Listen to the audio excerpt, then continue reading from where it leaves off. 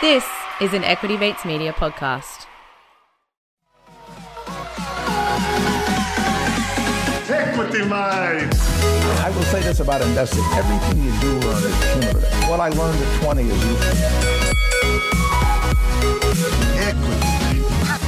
Welcome back to another episode of Equity Mates, a podcast that follows our journey of investing, and we're going to get stuck into it today. My name is Bryce, and as always, I'm joined by my equity buddy, Ren. How are you? I'm very good, Bryce. Excited for this episode. We have just come off an interview with Maxwell Nee. He is the managing partner of the OENO Wine and Whiskey Investment Fund and OENO Wine Whiskey Investment Australia.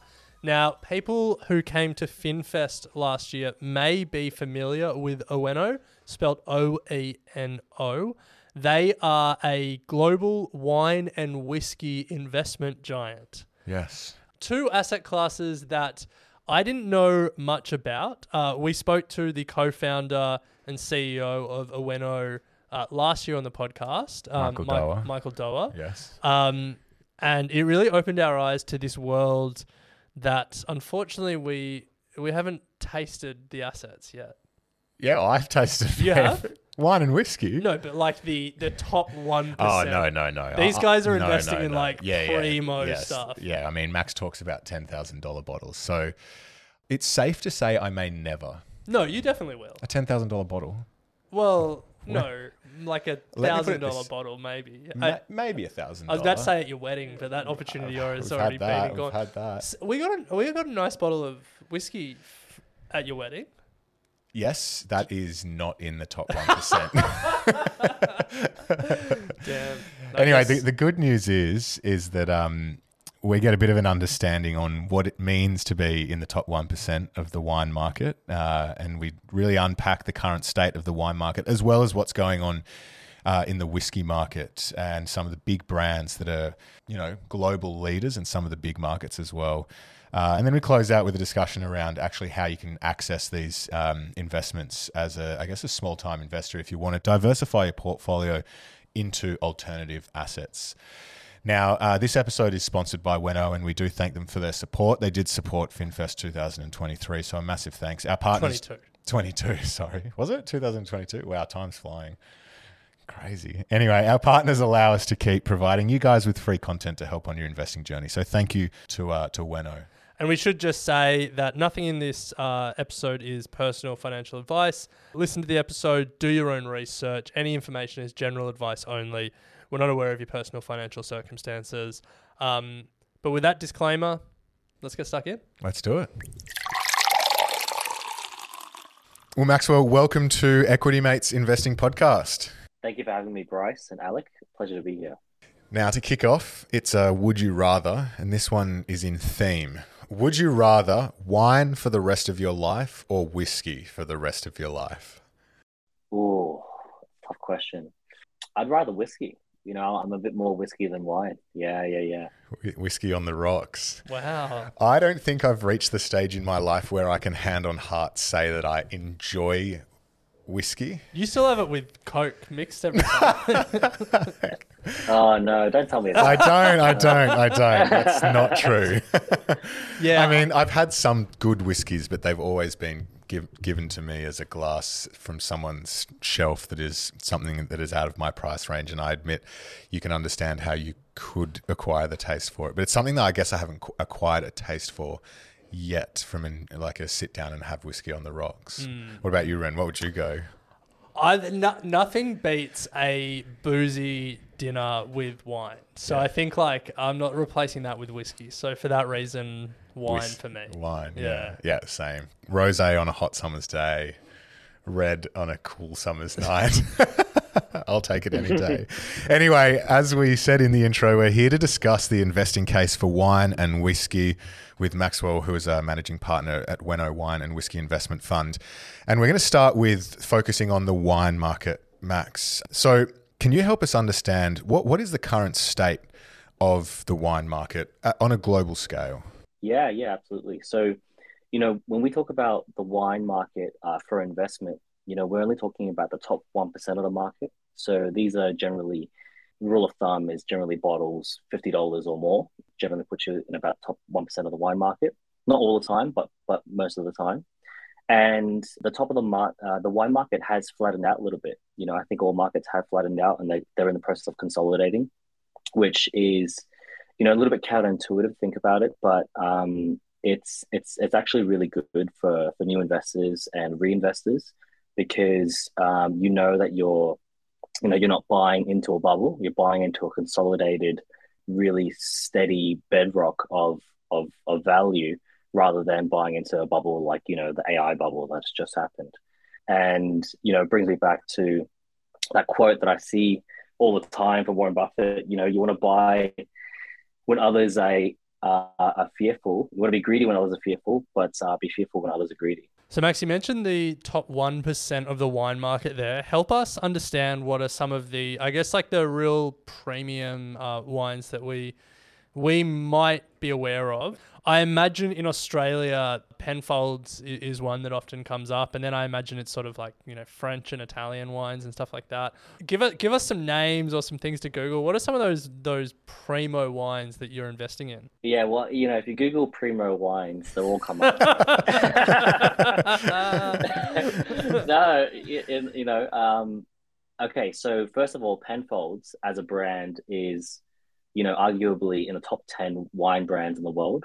Probably top 100 brands of all types in the world. It's a very, very strong brand, especially in places like China. Henschke's in there as well, definitely in the top 1%. If you want to fact check any of this stuff as well, the best place to Google them is actually Vivino. Vivino actually has a feature that says, it says top 1%, top 4%. I don't know what to base that on. Maybe it's based on consumption or brand power or pricing, but it's I would agree with most of them, basically. When we talk about the top 1% of brands in the world, a lot of people think, it's got to be French, right? It's got to be French, it's got to be Penfolds. That's not always the case. Some of my favorite brands are like German, Greek. There's one brand that we have in our investment portfolio, which is from China, and they make a real kick-ass, leathery, smoky Chardonnay. Yum. That's really great with cheese, right? And, there's really good brands in Spain as well that I can't pronounce, even though I used to live there. But it's, you won't know any of these brands. That's the whole point, because they are so exclusive, limited, high end, and all that sort of stuff. A bit like luxury watch brands. I couldn't think of a German wine that I've had, to be honest. No, well, I've just come back from Greece. I must say I couldn't get around some of their whites. When you speak of the smoky, leathery Chardonnay, that's what I'm after. And a lot of the Greek wine was very that sort of fruity Sauv Blanc style of wine, which couldn't get around. But anyway, we're not here to discuss wine. Bryce is showing off. Yeah, I know. Well, let's take that, because when we talk about wine, and we'll get to whiskey in a sec, like we all think about the wine we like to drink, and Bryce loves his leathery whites, and I love a full red. But we're an investing podcast here, and OENO is an investment fund. So flick it around from what we like to drink to what we should be putting our money in. What makes a good investment when it comes to wine? What are the factors from an investment standpoint that we're looking at? So there's a few, right? I'll give you a few high-level ones. So the first one is you want a worldwide brand. So if you're in a restaurant in New York, you're at a nice steak restaurant, or you're in a restaurant in Sydney, and you're in a restaurant in Denmark, in Copenhagen, and you'll generally see the same sort of syndicate of wines. They'll have a French, an Italian, an Australian, a Napa. And that's what we want to invest in. We want to invest in things that are well known all around the world, and they're being drugged and consumed all around the world, because if we want the price of a wine to double, the economics is pretty simple. Either demand needs to double or supply needs to half. And the beautiful thing about these assets is that supply, gets to half at some point. It's just about timing that in the market, and then, you're in pretty good shape. So if you did that exercise, go to a nice restaurant this evening, look at the wine lists. If you start to see the same types of wines on that restaurant and the next one and the next one, we probably have investors in those brands, if not those exact bottles. So a worldwide brand is definitely one of them. It's no use having a really good wine brand that is really undervalued, so has a lot of upside, but it's only drunk in like South Africa, right? Because that market isn't big enough. You want like a worldwide market. You want someone that has already done the hard work to put that brand into the far corners of Michelin star restaurants all around the world, so that it's got that, ever-reaching, growing audience that's just constantly consuming and sucking out that supply. That's what you want. So worldwide brand is one of them. Limited supply is one of them. It's no use investing in a brand, waiting for supply to half when they're making 2 million bottles a year, of the same vintage. You want that to be well and truly under 100,000 bottles a year, sometimes even as low as, 5,000 bottles a year or less than that. And you also want a track record, right? So typically we invest in brands that are usually about 150 years old. Henschke is a perfect example. They're more than 100 years old, right? And you want these brands because they have seen more, economic instability, recessions, depressions, worldwide conflicts, wars, sanctions, and the brands are still here, right? So there's something that these companies are doing really, really well, right? These companies are just like any others. They're just like Apple, Nvidia or whatever, just like their product is wine. And the last one, which is my favorite, is you want to invest in brands and producers that what I call are in the luxury economy. So you want them to be in that luxury bubble where they sort of cater to being a luxury good that's used for a special occasion or celebration. Who's the richest person in the world right now, right? It's Elon Musk, last time I checked. But number two is Bernard Arnault at 200 billion, right? And he owns the largest luxury conglomerate in the world, LVMH, and he became number one last year, jumped over Bezos and Musk in like the worst economic year for the stock market, in the last 20 years. And he did that because the luxury market's in its own little bubble. So we love to invest in that bubble, where there's like a cult following of demand and supply, and the consumers constantly sucking up the supply. The supply is an interesting one because isn't the idea of investing to buy and hold? Like you want to hold that wine, not buy and then drink? Or are you trying to find wines that teeter on that sort of line of, people are going to want to pay a lot of money to drink this, but also then if you happen to have it from an investment, you can benefit from reduced supply? Yeah, good question. It's like all breakthrough things are pretty counterintuitive, right? Otherwise, everyone would be doing it. So let me put it to you this way. So I'm writing a book, right? I'm writing a book called The Wine Investor's Playbook. And, the first chapter in the book is, buying the best is the worst thing that you can do, right? So what I mean by that is if you want outsized returns, abnormal returns, you can't do what everyone else is doing, right? Because everyone else is doing the same thing. And usually what happens when people invest in wine, they stick to French and they usually stick to Bordeaux because Bordeaux is probably the most famous French region all around the world. And that's really great. But if no one ever consumes those wines, they aren't going to increase in scarcity value, which means the price isn't going to go up. So sometimes buying the best wine is the worst thing that you can do because people never drink this stuff, right? So it's never consumed. It never becomes even more rare.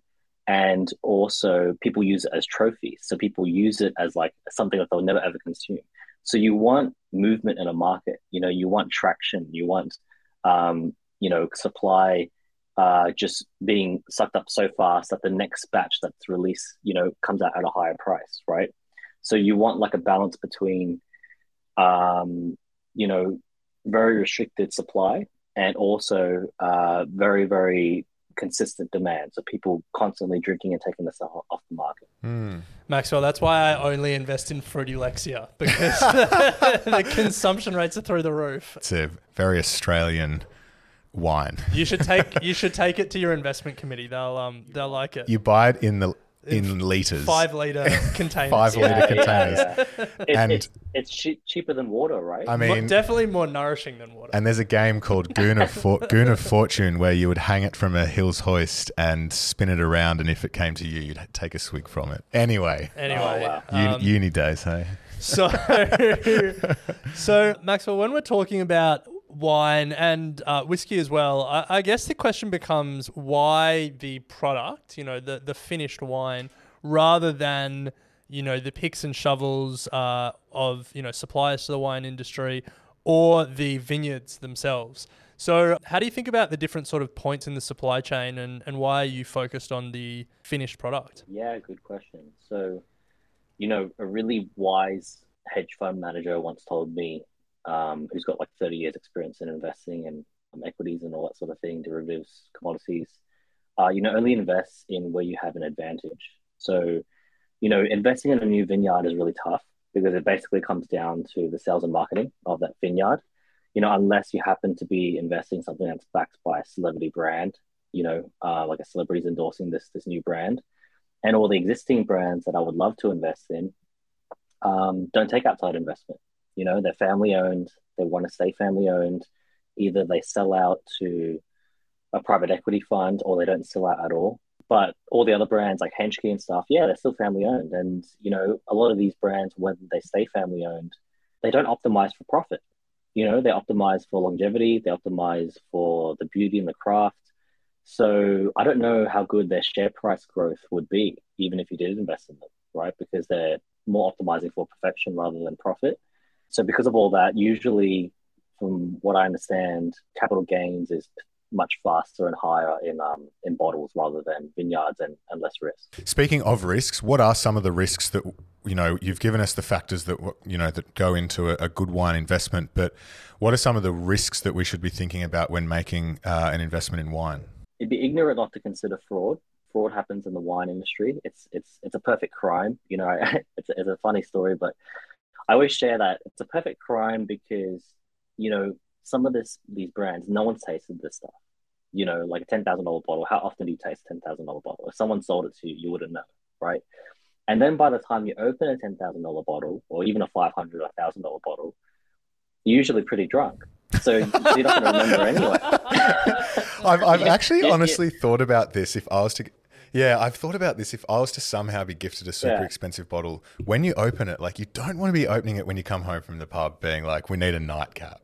Or like, yeah, but to Max's point, like, yeah, exactly. So wine, fraudsters get away with it all the time, right? And there's an estimated, no one really knows because you don't know this number, but there's an estimated about $3 billion of fake wines in the market that I've read. And that's pretty significant considering the top 1% of wine is only about $4 billion, $4 to $5 billion. So that's, 4 out of 5. Right, bottles loosely could be fraudulent. Wow. So you want to be, I would never ever invest in wine without an advisor. An advisor like the really smart guys I work with here at OENO that can verify, authenticate, validate wine and whiskey, because you just don't want to run that risk, right? And also you don't want to burn bridges where you try to sell to someone. They say, hey, look, this was fake. Like that's an even worse position to be in. So fake wine is definitely up there. So you want to work with someone that can authenticate for you. The next big risk is, the world stops drinking wine. If the world stops drinking wine. Impossible. We've been drinking wine for thousands of years. I don't think that's a big risk, to be honest. That's like, wow, something major's happened. But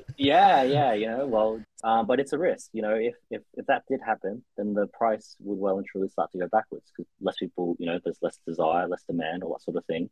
And the sanity check for that one, for me, is, have you ever been to Dan Murphy's and seen your favorite brand of wine, vodka, anything consistently go backwards in price?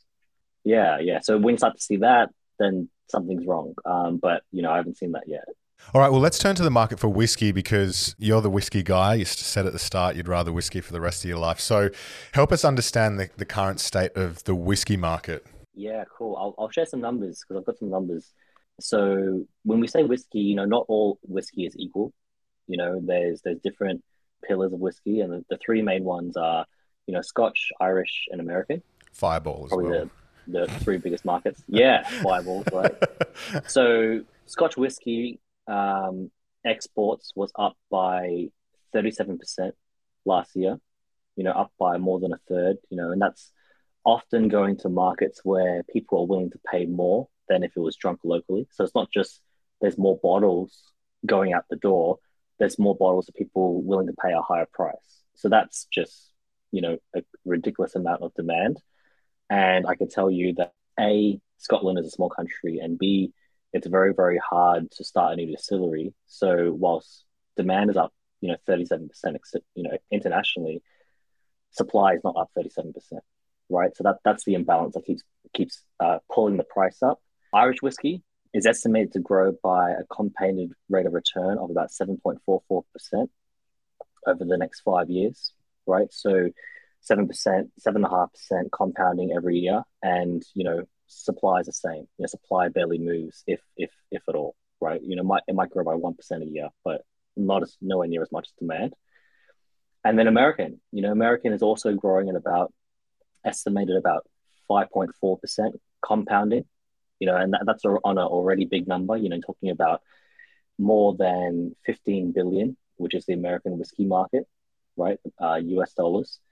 And that's growing by, 5.5, just under 5.5%, with supply, not being able to catch up to that. So all the indicators are pointing towards that the same thing is happening, and it's going to keep happening, which is there's not enough people making the stuff, and more people want to drink it, which therefore pushes up the price. Yeah, fascinating. So you mentioned a little bit about the performance there. I guess let's turn to what makes a good whiskey investment. You put your analyst hat on and you look at it. Obviously, some of the factors are going to be similar to the wine market, but is there anything different or anything additional that we're looking for when we're analysing what whiskies are going to do well? Yeah, there is actually. So in the whiskey world, you can blend. So winemakers usually don't blend wine from other brands, especially if they're in the top 1%. But in the whiskey world, it happens all the time. So, for example, some of the best investments you can make in the whiskey world is when it's always when it's still in the barrel, right? So whiskey stops aging, so it stops increasing in value once it's been bottled. So it's when you want to keep it in its cask in the barrel. And some of the best investments are the ones that could be used in blends with multiple casks. So if you think about it as like the crude oil of whiskey that's then sold to 15 other different brands, that's who you want to invest in. You want to invest in the crude oil supplier. So in America, for example, one of the best crude oil suppliers, so to speak, is called MGP, and it's very, very hard. Like, you've got to be pretty much a wholesaler like us to get your hands on their stock.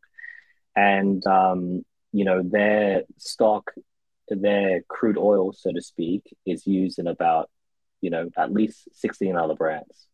So it's a bit like investing in a venture capital fund, where instead of just focusing on one startup, you've got all the concentration risk of that one startup. You throw in a fund that then invests in 16 other brands, so you get the upside and the lift and the drag, plus the diversification across 16 other brands. So that's a sweet spot for me in whiskey investing. Now, we were going to ask you about some of the leading whiskey markets around the world, and you mentioned three, the US, Ireland, and Scotch, which is Scotland. I always love how particular the Europeans are when it comes to their what you need to meet a certain qualification. Like, for Scotch whiskey to be Scotch, you have to be produced entirely in Scotland, have no other added substances except for water, barley, or other grain, yeast, occasionally caramel, just occasionally. You have to be oak aged for at least 3 years within Scotland. It's just they can be, I guess, quite finicky, but that is how they are premium, and I guess that lends itself to the investment case. But outside of those three markets that you mentioned, are there any up-and-coming markets that might be making their way into the OENO portfolio? And I'm thinking particularly here, maybe Australia, maybe a state just off the coast of Australia, Tasmanian whiskey maybe. How does Australia go, and are there any other markets we should be watching? Well, this is a really good educational podcast, because I didn't know that Tasmania was not a part of Australia. But no, sorry, it is. Just not on the mainland, Yeah. So the really notable ones that are punching well and truly above their weight There's a brand in Taiwan called Cavalan. If you go through like Singapore airport or even any of the European airports, you'll find it there. That's actually from Taiwan, and that's a real kick-ass, punching above its weight scotch. There's also some good scotch coming out of Canada. No, not scotch, sorry, I shouldn't say that. There's one whiskey that I know of coming out of Canada that's they age the whiskey in barrels outside rather than inside because they want like that natural sort of air and, fermentation and outside exposure. And these barrels are aged under the Northern Lights in Saskatchewan in Canada. So, the whiskey's been, the story is that they've been touched by angels as they've been aging and right? Okay. That feels like a bit of marketing spin, I must say. Aged under the Southern Cross.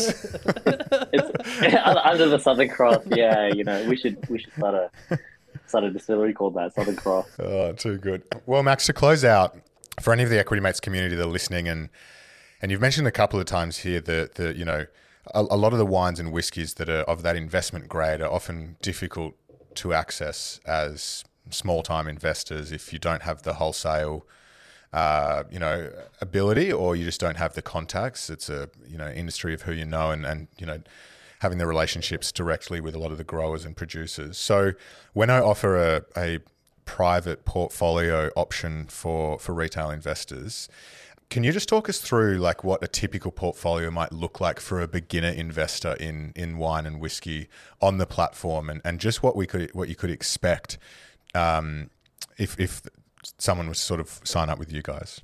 Yeah. Good question. So first thing is we would say, look, your time horizon has to be 5 years or more.